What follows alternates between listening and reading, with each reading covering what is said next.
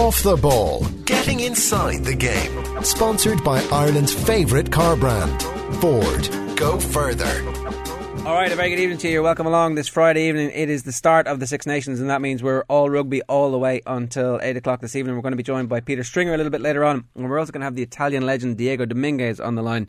Domingues is going to be the next head coach at Toulon, but not for about 18 months actually, yeah. So we might talk to him a little bit about that fairly unique situation. In the meantime, delighted to welcome Brian O'Driscoll to the studio. Very good evening to you. Good evening. An odd Six Nations experience, it's all kicking off and you're like sitting here in the studio with us talking nonsense? Yeah, a little bit. You know, I thought that the little things throughout the day, 6:15, which would have been 7:15 in Italy. Yeah. Paulie would have had his captain's meeting, those sort of moments. So yeah, there's been a few of those throughout the week, but let it go. Yeah. Like, you've also been inundated with the miracle of that song then over the last while, have you? Absolutely, yeah. It's part of my life, it's part terrible. Of my DNA now. Tell me, is that stuff easy enough to let go? Or do you think I missed that? Doesn't mean, I still feel... I can't fight the urge to want to be involved. It's when you were taking the piss out of Paul O'Connell for the photograph this week. Yeah, on Twitter. I did not envy that. I really didn't. That's one of the most horrible days in the year. Is that the Huntington Club over in London where the Six Nations launch is, and you have just an morning and afternoon of interviews in full kit and pictures and these awkward poses and. You know, different. You have to have face-offs with certain captains, and it's pretty difficult staring at a guy, looking him right in the eye. So, about year 3 of my captaincy, I was told by someone, just look at his ear. It'll look as though your eye line is still the same. Yeah. So, thank you for whoever passed. So you that weirded on out me. all the other opposition captains. Yeah. He's staring at my ear. What's wrong with my mutant ear? Are they sticky Eddie? Is that because it must be weird to meet these people and know at the end of the week you're going to have to go and try and beat the hell out of them. Yeah, it's all, you're trying to be polite and you're all in the same position. It's all uncomfortable. You're not friends. Some of you might have been on Lions tours together, but you know, more often than not, you don't really know each other than maybe you've done a few of these together. So it's pleasantries, and you kind of hope to just continually be involved in interviews because it keeps you away from the uncomfortable situations you find yourself in otherwise. I spoke to a fairly prominent inter-county footballer recently after his retirement, and as he stood up he went, geez, it's great, that's the first time I've been honest to a journalist in 15 years. And I was like, wow, I didn't realise it had got that bad where you become so aware of what you're saying. At those events as well, in a weird way, I can understand how it matters a bit more in rugby because there's so much of a physical element of the motivation of trying to physically impose your will on somebody. Yeah, I think as well in your role there, it's not your opinion. You're as captain, it's the opinion of the team that you are having to deliver. It's not, you know, yes, the media love sound bites from people that come left field, but your teammates or your coaching staff don't love that. Yeah, they want you to talk in generalisations. You know, not bigging yourselves up, not talking down the opposition. They've got a great forward pack. We know we're going to be up against it with a straight bat, and that is expected. Certainly, I felt as though it was expected of me. And you called out England one time, though, didn't you? Yeah, but I made some. I had yellow hair as well. But you won. You won that weekend. Stupid things we did, but I also played terribly that day. Okay. And do you put any of it down to the fact that you were a little bit concerned about? I didn't think that I was calling out England, and I made some reference to hoping they'd choke on their prawn sandwiches, which was kind of a play on Roy Keane taking the piss out of the corporates. So I was kind of having a laugh and not kind of a semi-dig at Roy for it, but yet Clive took serious umbrage to this and used it as a motivational tool, albeit their first game back after the World Cup, we ended up beating them. Yeah. But I had one of my poorest games for Ireland. And I don't know whether subconsciously I kept thinking that I'd really given them this motivation and as a result it affected my game, or whether I just had a brutal game. Yeah. And who knows what the difference is. But it kind of went under the radar a bit because we won. And so Paulie this week would have been doing exactly the same thing, kind of saying, you know, we'll have to perform. Joe is the pains to point out that favouritism doesn't mean anything, and it's like, Jesus, why do we even have these press conferences anymore? I think because people need sound bites, and you know, occasionally you have guys like Ron O'Gara that give an interview after the Australian game in the World Cup and say, "I'm giving up in a few weeks." Like, what? You didn't tell any of us that, you know. Are you not under contract at the end of the year? You can't give up, by the way. So occasionally you might catch people off guard, which the media does at times, and which I have been caught out. And sometimes your words get twisted a little bit more than you intend, and sometimes you say something stupid in the heat of the moment. So that's why interviews are done. And Woodward came back at you with the immortal, I think I prefer cucumber sandwiches. Was that right? It was classic. Yeah. Yeah, the most stereotypical answer that you could. But he said as well, people should be careful what they say. We do our talking on the pitch. Yeah. And then they didn't. No. The only thing that got me thinking about this actually being important was the Lions tour when Austin Healey went off and won about, was it Harrison, the guy who ends up I was going to say Audley Harrison. That's the wrong plank, sport. Yeah. Called him a plank and a plod in his article, And then Imam went and had the best game of all time. Yeah, he did. He played very well in the third test, and he stole the final ball of the last line out and really clinched the series for them. Yeah. So nice one, Oz. Yeah, so it does matter, actually. No, it definitely adds to it. Little weird bits of motivation. You never know where it's going to end up. And I don't know, rugby's probably historically has used those sort of motivations, and people have talked about pinning articles up on walls. There's references made. I don't think you see much of articles being pinned up on walls it's anymore. Too difficult now. You have to print it out.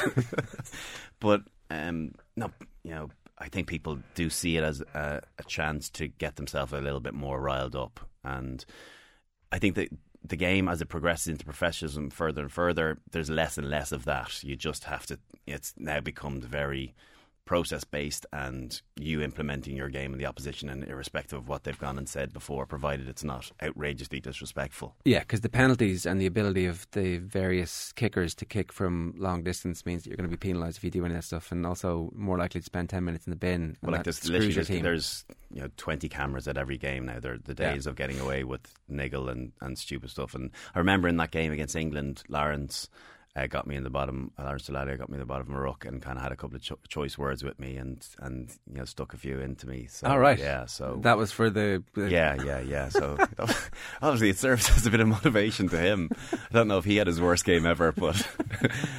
Okay. Well, that might make you think twice. And I'm friends with Lawrence these days. I've let it go. A couple of dicks from Lawrence Deladio. Yeah, maybe I won't write that column next week. The Ireland team that's been named, there were a few big calls to be made. Mike Ross gets the nod, and I suppose the big debate was about 10. It seemed as if when Joe was talking this week about why he went with it, the week-to-week partnership that Conor Murray has with Keatley over the last season, I guess, has given him the nod. Even though he's been injured for the last 4 weeks, Murray. So yeah, listen, there's probably some validity to that, but at the same time, I think Ian Madigan probably had his audition last week and it didn't go as he would have liked to have. He hasn't played much 10. And I think going with Keatley is probably a smart and a shrewd enough move, not unlike Joe's selections in the past. I think what Keatley can do a little bit better at 10 than Madigan can, and I still stick by Madigan being a better 12 than 10. But I think Keatley can facilitate the strengths of his players around him a little bit better than Ian can. Ian is an out-and-out game winner himself, and he's a fantastic guy to bring on with 10, 15 to go when you need some scores and you need something new and something fresh. But Keatley has a better kicking game for me. He's a reasonable attacking game, but I think picking him at 10 sends out a message as well about Ireland probably not trying to play too much rugby too early on and give the Italians something to live off. I think you'll probably see Ireland trying to play a little bit of territory, playing in the Italian half, and then letting Keatley grow into the game. And without no disrespect to him, but there's better players around him in that back line. He's a very fine player himself and can be excellent on his day, but there's better players around him, so give them the opportunity to do the magic stuff, and he just needs to keep the tempo of the team going in the right direction. It's very difficult for Madigan to come back from that situation where you get given your opportunity and everybody watches it. It doesn't go that well, and now we've decided to go with this guy who we think is a safer option for the game plan that we want to play. So it's a big message. You've got to get going here and show us something that we haven't seen. Yeah, it is. And listen, I remember talking and thinking to Ian Madigan, the best game I've ever seen him play was for Leinster against Northampton away last year, and he did next to nothing. He just let other players play, and he just passed extremely well, kicked very accurately, obviously kicked his goals, but He just chose all the right options, and he didn't score any fantastic tries that we become accustomed to him scoring. He worked the team really well and put them into the right places. And maybe he needs an element of that to his game, for coaches, for be it Matt O'Connor or be it Joe, to see, okay, he's got that control aspect as well as the flamboyant parts that we all know that he's very capable of. Is that a maturity issue, and maybe there's just a difference in the, like, obviously Keatley is a bit older and has gone through that and has had setbacks, significant setbacks in his career? Maybe it's understanding your role a little bit, and it's a considerable step up to international level from provincial, and like Ian has been very good. In fairness to him, he's been very good for Ireland any time he's come on. He saw out the game over in Paris last year for the championship. He came on and had some big impacts for Gordon Darcy, though, at 12 against Australia, won the vital turnover at the end of the game to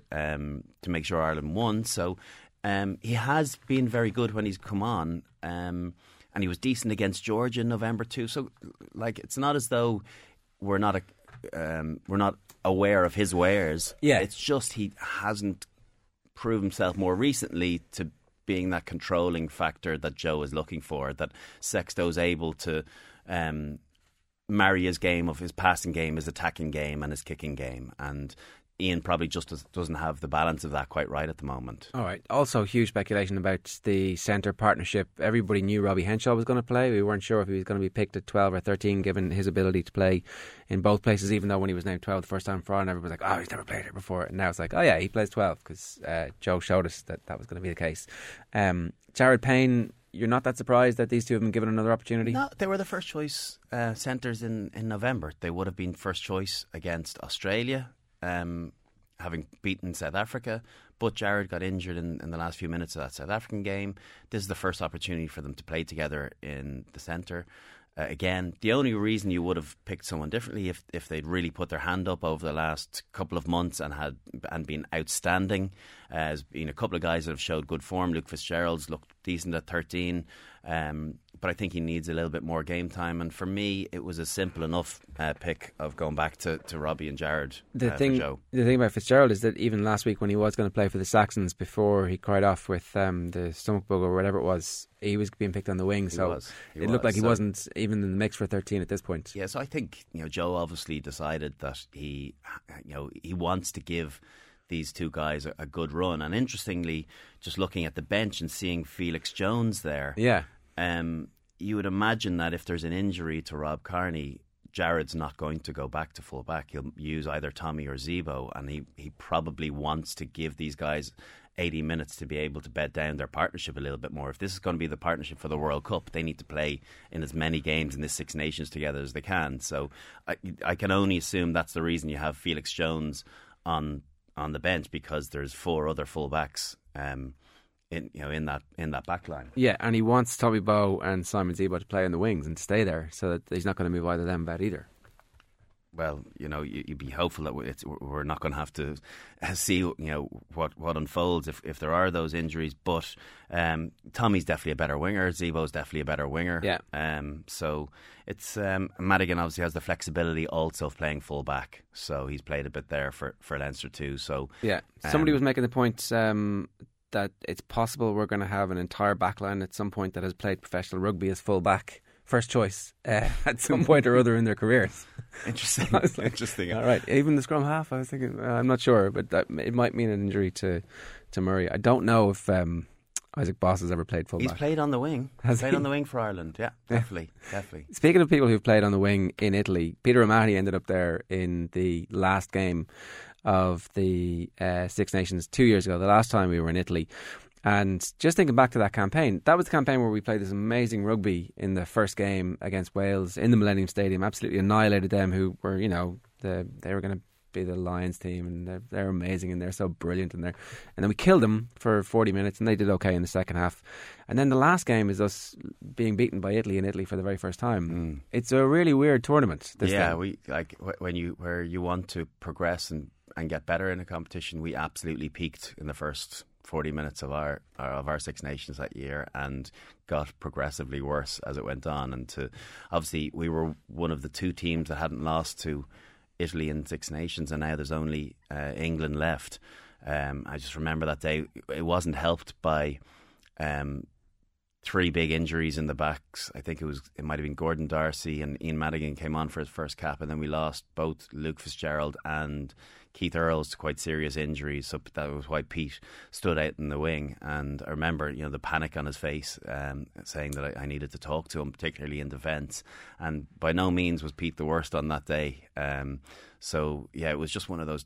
It was one of those situations where you felt as though probably lacked a little bit of leadership in the pack, not having Paulie there. We had a couple of other injuries, and it was one of those days you just felt you couldn't get it back. And Sexton pulled out the day before, so Paddy Jackson was in playing, and just we weren't a strong Ireland team, and it really kind of typified how we had been in that Six Nations, pretty average. Does that grim you out as a professional when you're like 4 weeks ago we were amazing, or 6 weeks ago, whatever it was, and here we are not able to pass the ball to each other and screaming at each other and just completely frustrated and annoyed? That is sport, and sometimes you can't put your finger on it, and it's sometimes it's down to organisation, sometimes down to personnel. I think largely down to personnel.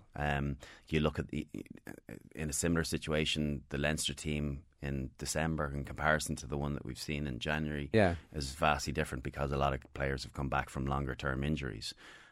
So it does show that there's a difference between the first 15 and the second 15 in Ireland. Do you give yourself a bit of a free pass? Not a free pass, but do you have an allowance at that stage of your career where you realise this and you think, and look, ultimately it's the same team that wins the championship under Joe, with a few minor tweaks here and there, but like that group had also largely won a Grand Slam as well, so you knew you were good. Is it a little bit easier to deal with those situations when you're thinking those ridiculous injuries, that weird situation, that stuff happens?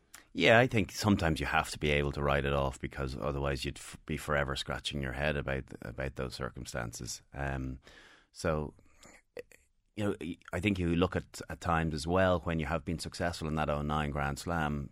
I think 25 players were used in the whole Six Nations, so you have to have that. You have to have that continuity. You have to have your best players playing if you're going to compete. And I would imagine, last year, I don't know what the numbers were, but Joe probably used no more than 30 players in I would probably say considerably less than that too. Yeah, there was great continuity. Yeah, so even though there were some key guys injured before, Sean O'Brien didn't play, and one or two others, you have to have the continuity where guys start getting comfortable and understanding one another. When you're training, the week before the Six Nations, and then you have 5-6 weeks together, then you start understanding, have that element of telepathy and just realising what one another are thinking. And that may well be the strength of this group at the moment, is that there does seem to be a sense of strength and depth. Somebody texted in about Jordy Murphy. What about Parisa against Jordy Murphy? Nervous much? Asks Fergus. But I guess he probably isn't, because he's got Sean O'Brien and Peter O'Mahony beside him. I think that's a big statement, having Shawnee there. I would imagine, and I would have expected to see Shawnee on the bench. I think it's a pretty big ask after 50 minutes last weekend, having not played for, I think, the whole season pretty much. 13 months, yeah. Yeah, there you go. I think it's important with Jamie out to have Shawnee in there, because an Italian team looking at that back row and seeing both Heaslip and O'Brien not in it would kind of probably fancy themselves, but I think it's a different proposition having O'Brien in there, and Jordy is playing well, and the fact that he can play 8 and 7 very comfortably, and he packs a bigger punch than he looks. Yeah. I think he'll go well tomorrow. Yeah, because he's also pretty good with the ball in hand. He's got a jink, which we don't always have from our forwards. Feet and his pace, and he's a huge engine on him. It's probably what. He goes in and replaces Jamie, who's got a massive engine too. So it'll be, they're going to expect 80 from him, because Shawnee's probably not going to last the game. And having, I think it's Tommy O'Donnell, isn't it? Yeah. On the bench. So having Tommy there, he's an out and out 7 to give Shawnee a break at 60 minutes. One last point about the Saxons last week. Things didn't go great for the team. They end up getting beaten. They don't put a collective performance in. Some of them who are involved are okay. Obviously, I think Sean O'Brien, that was a test for him. For Madigan, it was a big negative, but it was a huge positive for Ian Henderson, who kind of reminded everybody, Yeah, look, I'm still Ian Henderson here. He was the shining light, above everyone else. Obviously, it was important for Sean to get 50, and everyone wanted to make sure he got through it. Okay, but for me, Ian Henderson was light years ahead of everyone else, and you have to remember he was an integral part of last year's success. Might have been coming off the bench, but I'd envisage the more rugby he gets, the more pressure he'll probably put on Devon Toner, and probably will need to up his game going into the World Cup, because this guy's a really, really good athlete, and if he can get all the calls right and get his head sorted, he is a handful to deal with, and we saw a bit of it last weekend. Yeah, so presumably somebody sits down with him with the calls and just keeps beating it into him. Yeah, and I think that Joe scares people into getting calls right, and you just don't want to be the guy that gets it wrong, and if that happens to you once, you don't allow it to happen to you a second time. Yeah. All right, 53106 is the text number if you've got any questions, or you can get us on Twitter as well. While we do have Brian here, we've got a big announcement to make. On Wednesday, the 25th of February, that's the week of the Ireland-England game, with thanks to our friends at Heineken, we're going to have a very special off-the-ball rugby roadshow. We're going to be coming live from the Mansion House in Dublin with loads of special guests, and we want you to come along as well. If you'd like to be part of the action, text the word Heineken to 53106 along with your name, and we'll be in touch with you early next week. This is, unfortunately for you kids, an over 18s event. Drink Heineken sensibly.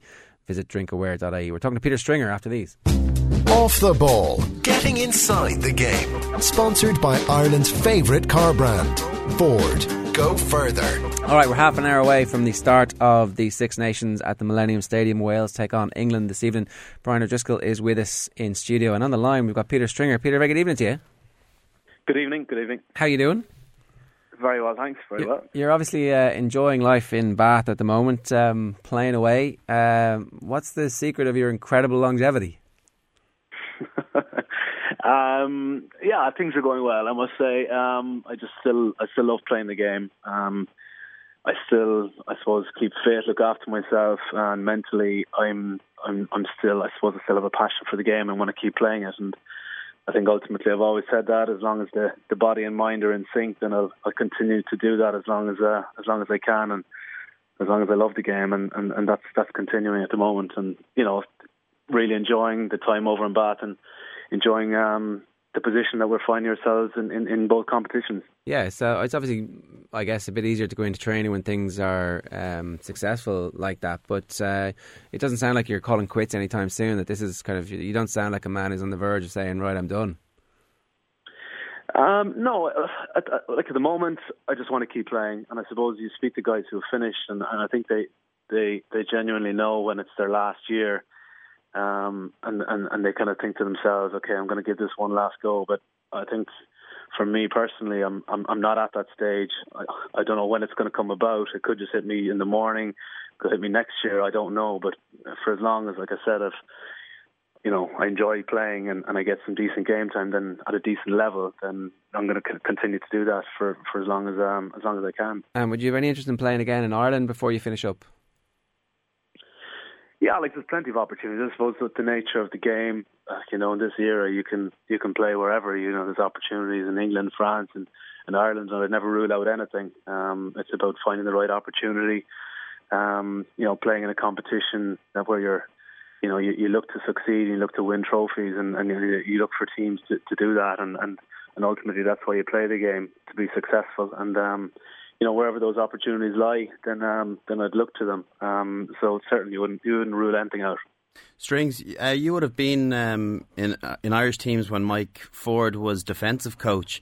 What is it about him that he brings from an attacking point of view as well, and has he kind of grown his coaching skill base since those years in the early 2000s? He seems like an impressive guy, and particularly the way Bath are playing, it's a very attractive brand, so it must be exciting to play it. Yeah, definitely. Just as well as I do, I suppose. But back in the day, and Fordy was just regarded as a defensive coach coming from rugby league, which was the big thing back then to get a league guy in. But I suppose I wouldn't have had any dealing with him in subsequent years when he went away, to Sarries and to coach England defensively, until I got to Newcastle a couple of years ago, where he was brought in, as a defence coach first, and then had an attacking mindset, and then in Bath, obviously, when he took over as head coach, has brought, I suppose, a very much a kind of a rugby league type attacking play to our game. And I suppose when you look at the quality of backs that we have and the young guys that have been brought in the last couple of seasons, you know, the opportunity to get the ball out to those guys and to spread the ball wide. And, you know, Fordy's been, you know, remarkable in the way he's transformed his own coaching ability from a defensive guy to an attacking guy. And has really played into our hands and has enabled us to play that type of game that suits the guys we have on our team. And I think England probably to a certain degree are, you know, trying to copy it in some regard and trying to implement what we've been successful at so far this season and trying to bring it into their own game.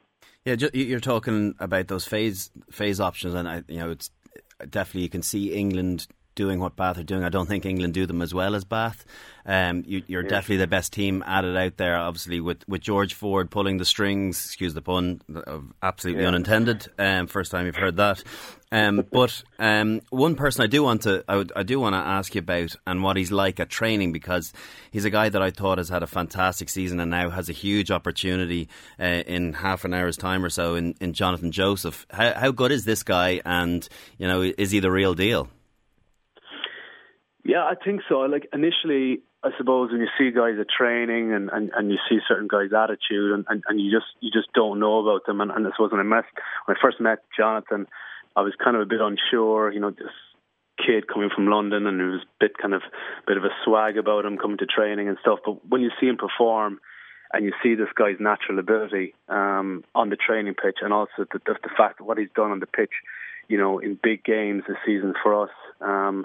His ability to create something out of nothing, his offloading. I think the balance to his running, he's incredibly quick and just a naturally gifted guy. And you can see that the more this guy plays at the highest level, he's going to develop into an extremely good player. And you see that from the guy at such an early age, at the moment. And I think it's massive for England. I think going forward, if they need to progress, that they nail down that centre partnership and pick the right guys. And I think he's a guy that'll work really well for them. Brian, what do you expect from this England team, and particularly that? So they've got Burrell at 12 and Jonathan Joseph at 13. Are they creative enough? Well, Joseph definitely is. Burrell has a bit more to his game than his size might suggest. He is a very capable distributor. I just hope that they're given the game plan to go and play. You look at that three-quarter line, and with Ford and Joseph either side of him, like they're guys that want to play ball. They want to score tries. They want to. They don't want to chase kicks all day. So I hope that they do go out and try and play against Wales and don't play safe. I would have really liked to have seen if Kyle Eastman was properly fit. Would they have gone with the Bath three-quarter line? Because I think again that is the best in England at the moment, with Manu Tuilagi injured, and it's the most exciting. Defensively, I don't know, is it the most sound? And that's probably why he's gone for a big guy in Burrell. But he's fallen off a couple of tackles in the last few weeks, so there's question marks over him. And in his last encounter against Jamie Roberts in Franklin's Gardens in the last year, the last Champions Cup, Roberts did an absolute job on him. So it'll be it's round 2 this weekend, and he won't be short of motivation. Yeah, Peter, what do you expect to happen from this England team? Obviously, you play with some of these guys, you play against them week in, week out. How good is this group, and have they got the right 15 on the field? Yeah, I think they're probably still trying to decide. Ultimately their midfield, and I think given those kind of injuries, like you said, to Kyle Eastman already, a lot will be seen out tonight. But I think England fundamentally over the years have built their game on having a strong pack, good set piece, and just bullying teams, dominating teams at set piece, and then feeding off the back of that. I think they're trying to play, I suppose, have a plan B, implement something else out the backs, in the game plan they're trying to do at the moment. But I don't know if they're there yet. In speaking to guys who have been involved in the camp, they're trying to get that balance to their game, to have that forward pack, dominate, and also to have the back line to cut teams apart. But I don't think they've got the blend yet. Whether we'll see it tonight or not, I'm not sure. I think Wales will probably come at them with a lot of line speed, put them under a lot of pressure, look to kind of stop them getting the ball wide to Watson and May on the wings, who can be a threat. So it'll be interesting to see. I think just that midfield, if they figure that out and figure out the balance between the backs and forwards, I think they could be a genuine threat. Okay, but it sounds like you expect Wales to win. Yeah, I think so. I'm backing Wales. I think just the confidence that they seem to have and the cohesion that they have in their team. I suppose there's a little mind games played by Gatland early on in the week, naming his team early, knowing Lancaster couldn't name his and was waiting on a few injuries and didn't really know his best combinations. I think just the confidence that they have in Cardiff Friday night, big backline, big pack. I think they'll. I fancy them to do it. Yeah, you agree with that, I think. Yeah, I think so. I think that Wales team nearly picks itself. There doesn't look like there's any shocks. Even their bench nearly picks itself too. And there's really good continuity there, whereas England have lots of untested combinations there. A number of injuries, 2 second rows that wouldn't be playing if Laws and Launchbury were fit. Haskell's obviously in for Wood. Haskell's probably the in-form 6 in England at the moment, and maybe would have been picked ahead of Wood anyway. But I think Wales are going to have too much. Like String said, Friday night Wales, they don't roll over easily, particularly against the English, and that really aggressive line speed that Sean Edwards' defences are renowned for will just put George Ford under a bit too much pressure to not be able to play the game that he wants to play, and I think they'll just suffocate England. The Irish women are hammering Italy tonight. 30-0 is the score in that one. Peter, what do you expect from Ireland against Italy tomorrow? I expect obviously Italy to come out. First game for them, they're always quite strong, fresh in the first game. But I think Ireland early on, I think they'll probably try and turn them a bit, kick the ball down there, put them under pressure, and then hopefully the set piece, hopefully dominant in the line-out and get that maul going and get into the game that way and just kind of ease their way in. I think, obviously, after 60 minutes, normally Italy are a team that, have probably burnt themselves out, and that you'd hope to get the scores in the latter part of the game. So I think, it's a tricky one. A lot of, I suppose, kind of untested combinations at international level. But I see definitely Ireland winning and, gaining the experience from this game going forward to the French game, which is massively important. I think, particularly, with the way in Italy, it's going to be tough. But I think definitely an Irish win is on the cards. All right, well, listen, enjoy the game. Thanks very much for joining us this evening. This Welsh team, okay, so everybody in Ireland is assuming that we're going to go deep in the tournament and be in the shake-up come the end of it. Certainly that's the way the betting has gone. And yet Wales have a lot going for them, not to mention the level of success they've had in this tournament in recent years. The fact that most of their best players are fully fit. They kind of feel like they owe everybody a little bit. Chippy Welsh team is annoyingly good. Yeah, listen, these are guys that, irrespective of what their club form is like, they always turn it on when they're in a Welsh jersey. And, when you think about George North wasn't playing in that South African game that they won at the end of the November series, and there was talk in Wales of them dropping him. Like, are you kidding me? This guy is the greatest attacking weapon in European rugby, and they're questioning his defensive capabilities. This is a very, very settled Welsh team. As I said, I think it nearly picks itself now. With the likes of Warburton, controlling things in the back row. Tipper's always going to be on the bench. Faletau, irrespective of what he does, nearly always plays in the Welsh jersey. He kind of doesn't. He's anonymous throughout the season, and then puts in a couple of decent performances for Wales, which keeps him there for another year. So I just think looking at that team sheet that they have that more consistent feel to them that England, I thought that was really interesting gamesmanship with Gatland early in the week. It was a real set down a marker. I know my team. Do you know yours? No, you don't. So this is the side. We're giving you an extra couple of days to prepare against us. Do a video analysis on our individual players, and we'll still beat you. And we're still going to go after you. Yeah.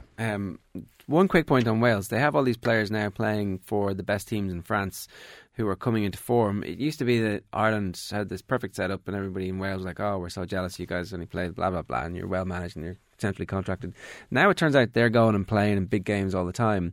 There's definitely, it's not come full circle just yet, but you can see there being a benefit for Wales having players playing in big games in France week in, week out. Yeah, you can, provided they can remain fit. And at the moment they're looking pretty healthy, but like all teams, you go through cycles of players being gone, and like buses, it can be nothing and then 3-4 in a game, and you can be decimated. And this is going to be a physical game tonight, so you would imagine there's going to be a couple of guys that won't play in the next game next weekend.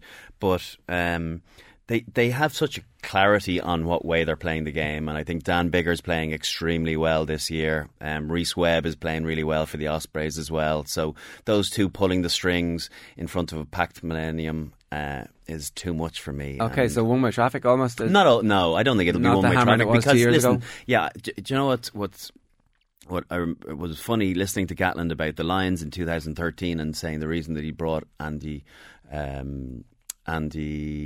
defensive coach Farrell was because he wanted to see what the English team were going to be doing in the World Cup, because they had them in their pool.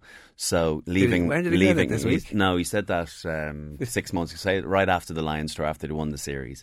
So it was really interesting that he'd left Edwards behind and picked Farrell because he wanted to see what he's going to be doing with his defensive side. So that might ruin it for future Lions coaches when it comes to picking backroom team. But obviously Warren wasn't worried about 2017.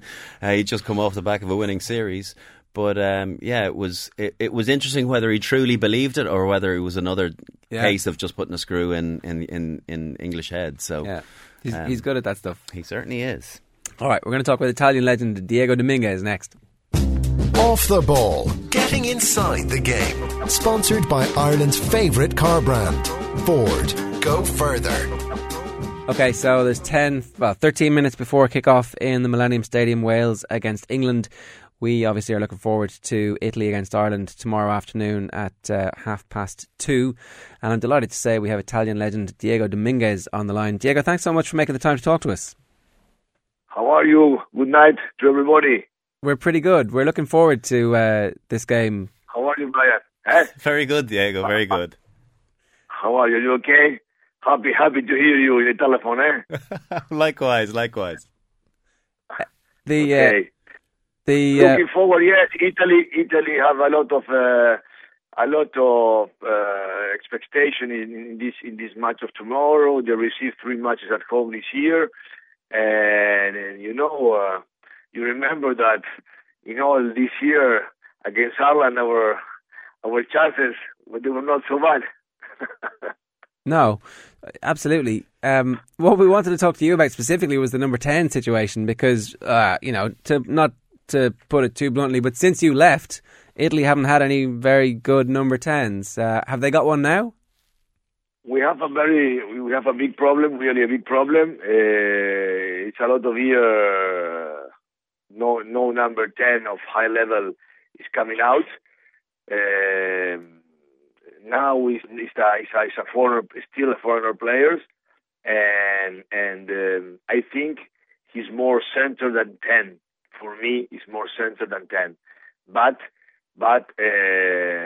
is the most regular in this moment to play 10. Even if for me he's a center, I think he's the more regular, and he's the one who can give more security in defense at this level.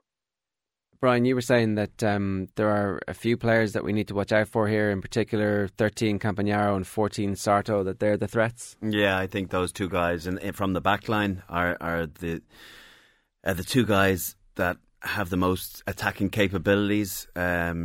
I think Sarto had a very good game last year in the loss to Ireland in the Aviva, and obviously we know about Massey at fullback, but he's probably coming into the winter of his career, so I don't think he's as big a threat as some of those younger guys. I'd be interested to hear Diego's take though. Do you think that Italy are still relying on Sergio Parise and what he brings to the team? Because any time that Ireland have played against Italy and not seen Sergio Parise in the team have been absolutely buoyed by seeing someone in. And sorry, I'll explain myself. Would feel in a very positive situation where Parise isn't there and that Italy are a lesser team as a result. Would you agree with that? And do you think the reliance on Sergio is too much? Completely agree with you. They rely too much. He's an excellent player, and he's a very good leader in the Italian pack. And sometimes when he didn't play, that Zani plays number 8. It was not bad. Zani is a good number 8, but Paris in this moment is playing very well, and his leadership with the youngs is very important for the team. So if he don't play, it's a problem. It's a problem. What do you think will be a successful season for Italy? Do they need to win 2 games? Do they need to win? Can they win even more than 2 games this year? For me, it's going to be very difficult for them to win 1 game. With the things we saw in the last test match of November, I think it's going to be very difficult for them to win 1 match. If they win 1 match, for me, it's a good Six Nations. Okay, that's a real pity, because there was a real sense, yes, I know. Especially when I know, but Ireland is a very good team. They're putting some new players in the team in this match that want to take their places. Wales is also a very good team. They are preparing very strong. They're going to Scotland. It's in a very good level. They will receive France this year. France lose already 2 times in Rome. I believe that France is going to arrive with the best they can here to Rome to make a very strong win. So it's going to be difficult for Italy to win more than 1 match. Maybe they can, but if I have to be cold, objective in my decision, in my way of thinking, I say that if they have 1 win, and the other matches make good matches, it's okay. All right. So it will be okay for the level they show in the last month. We're nearly out of time, Diego, but I just wanted to also say congratulations on the new job at Toulon. It's obviously one of the most exciting jobs in world rugby at the moment. I know it's not happening for another year, but I guess you're looking forward to that a lot. Yes, I'm looking forward a lot. I am in New Zealand now. I have a son playing since 1.5 years here in Auckland, and I am here 3 weeks. I've been a lot in the camp of the Blues. Tomorrow I'm going to be 5 days in the camp of the Western Force in Australia, and all this year I'm going to be touring around different countries to see different things and to take it to make me. I know exactly what I want to do, and I want to take the best way to do it. Are you sure you're not travelling around the different countries to pick up their best players and bring them back to Toulon? No, they're already there. I have to. No. That's you know that Toulon have maybe I think the best, the most quantity of best players in the world in this moment. The crowd and the city is enormous. It's a very good challenge. I'm very happy and very motivated to do it, and I will prepare as a war to go there, no? So I have 1 year ahead to prepare and to check this. I'm going to be in Toulon in 10 days. 1 week. We have to speak of a lot of things for next year. Then I'm going to make in July 1 month with them for the pre-season. 1 week in November, and I'm going to be I'm going to live there from the 10th of December. I'm going to live there to Toulon. Well, very nice, Diego. It's been a real privilege talking to you. Thanks so much for joining us from New Zealand. Okay, thank you very much for you, and all the best for the future. Ciao, Diego. Bye. That's a pretty exciting job, isn't it? Isn't it just? I'm touring the world to check out how everybody does it, and I probably will steal some players along the way too. Yeah, you could be sure of it. You know, it's not overly difficult to tempt some players in the latter parts of their career. Come down to Toulon, we win loads of trophies, and you don't have to put your hand in your pocket. Yeah, it's pretty good. Here we're almost completely out of time, but who's going to win the Six Nations? I'm going to go with heart and say Ireland. And if we don't, Wales. It's the Welsh, and we're going to see a bit of a statement of intent from them tonight. I think so. All right. Well, Brian, thanks very much. Good to be here. We'll see you again real soon at the Mansion House in particular on Wednesday the 25th of February. That's the week of the Ireland-England game, with thanks to our friends at Heineken. If you want to be part of the action, text the word Heineken to 53106 along with your name. We'll be in touch with you early next week. This is an over-18s event. Drink Heineken sensibly. Visit drinkaware.ie. The crappy quiz is coming up next, and stay tuned. We'll have updates all night from the Millennium Stadium too. Off the Ball, getting inside the game. Sponsored by Ireland's favourite car brand, Ford. Go further.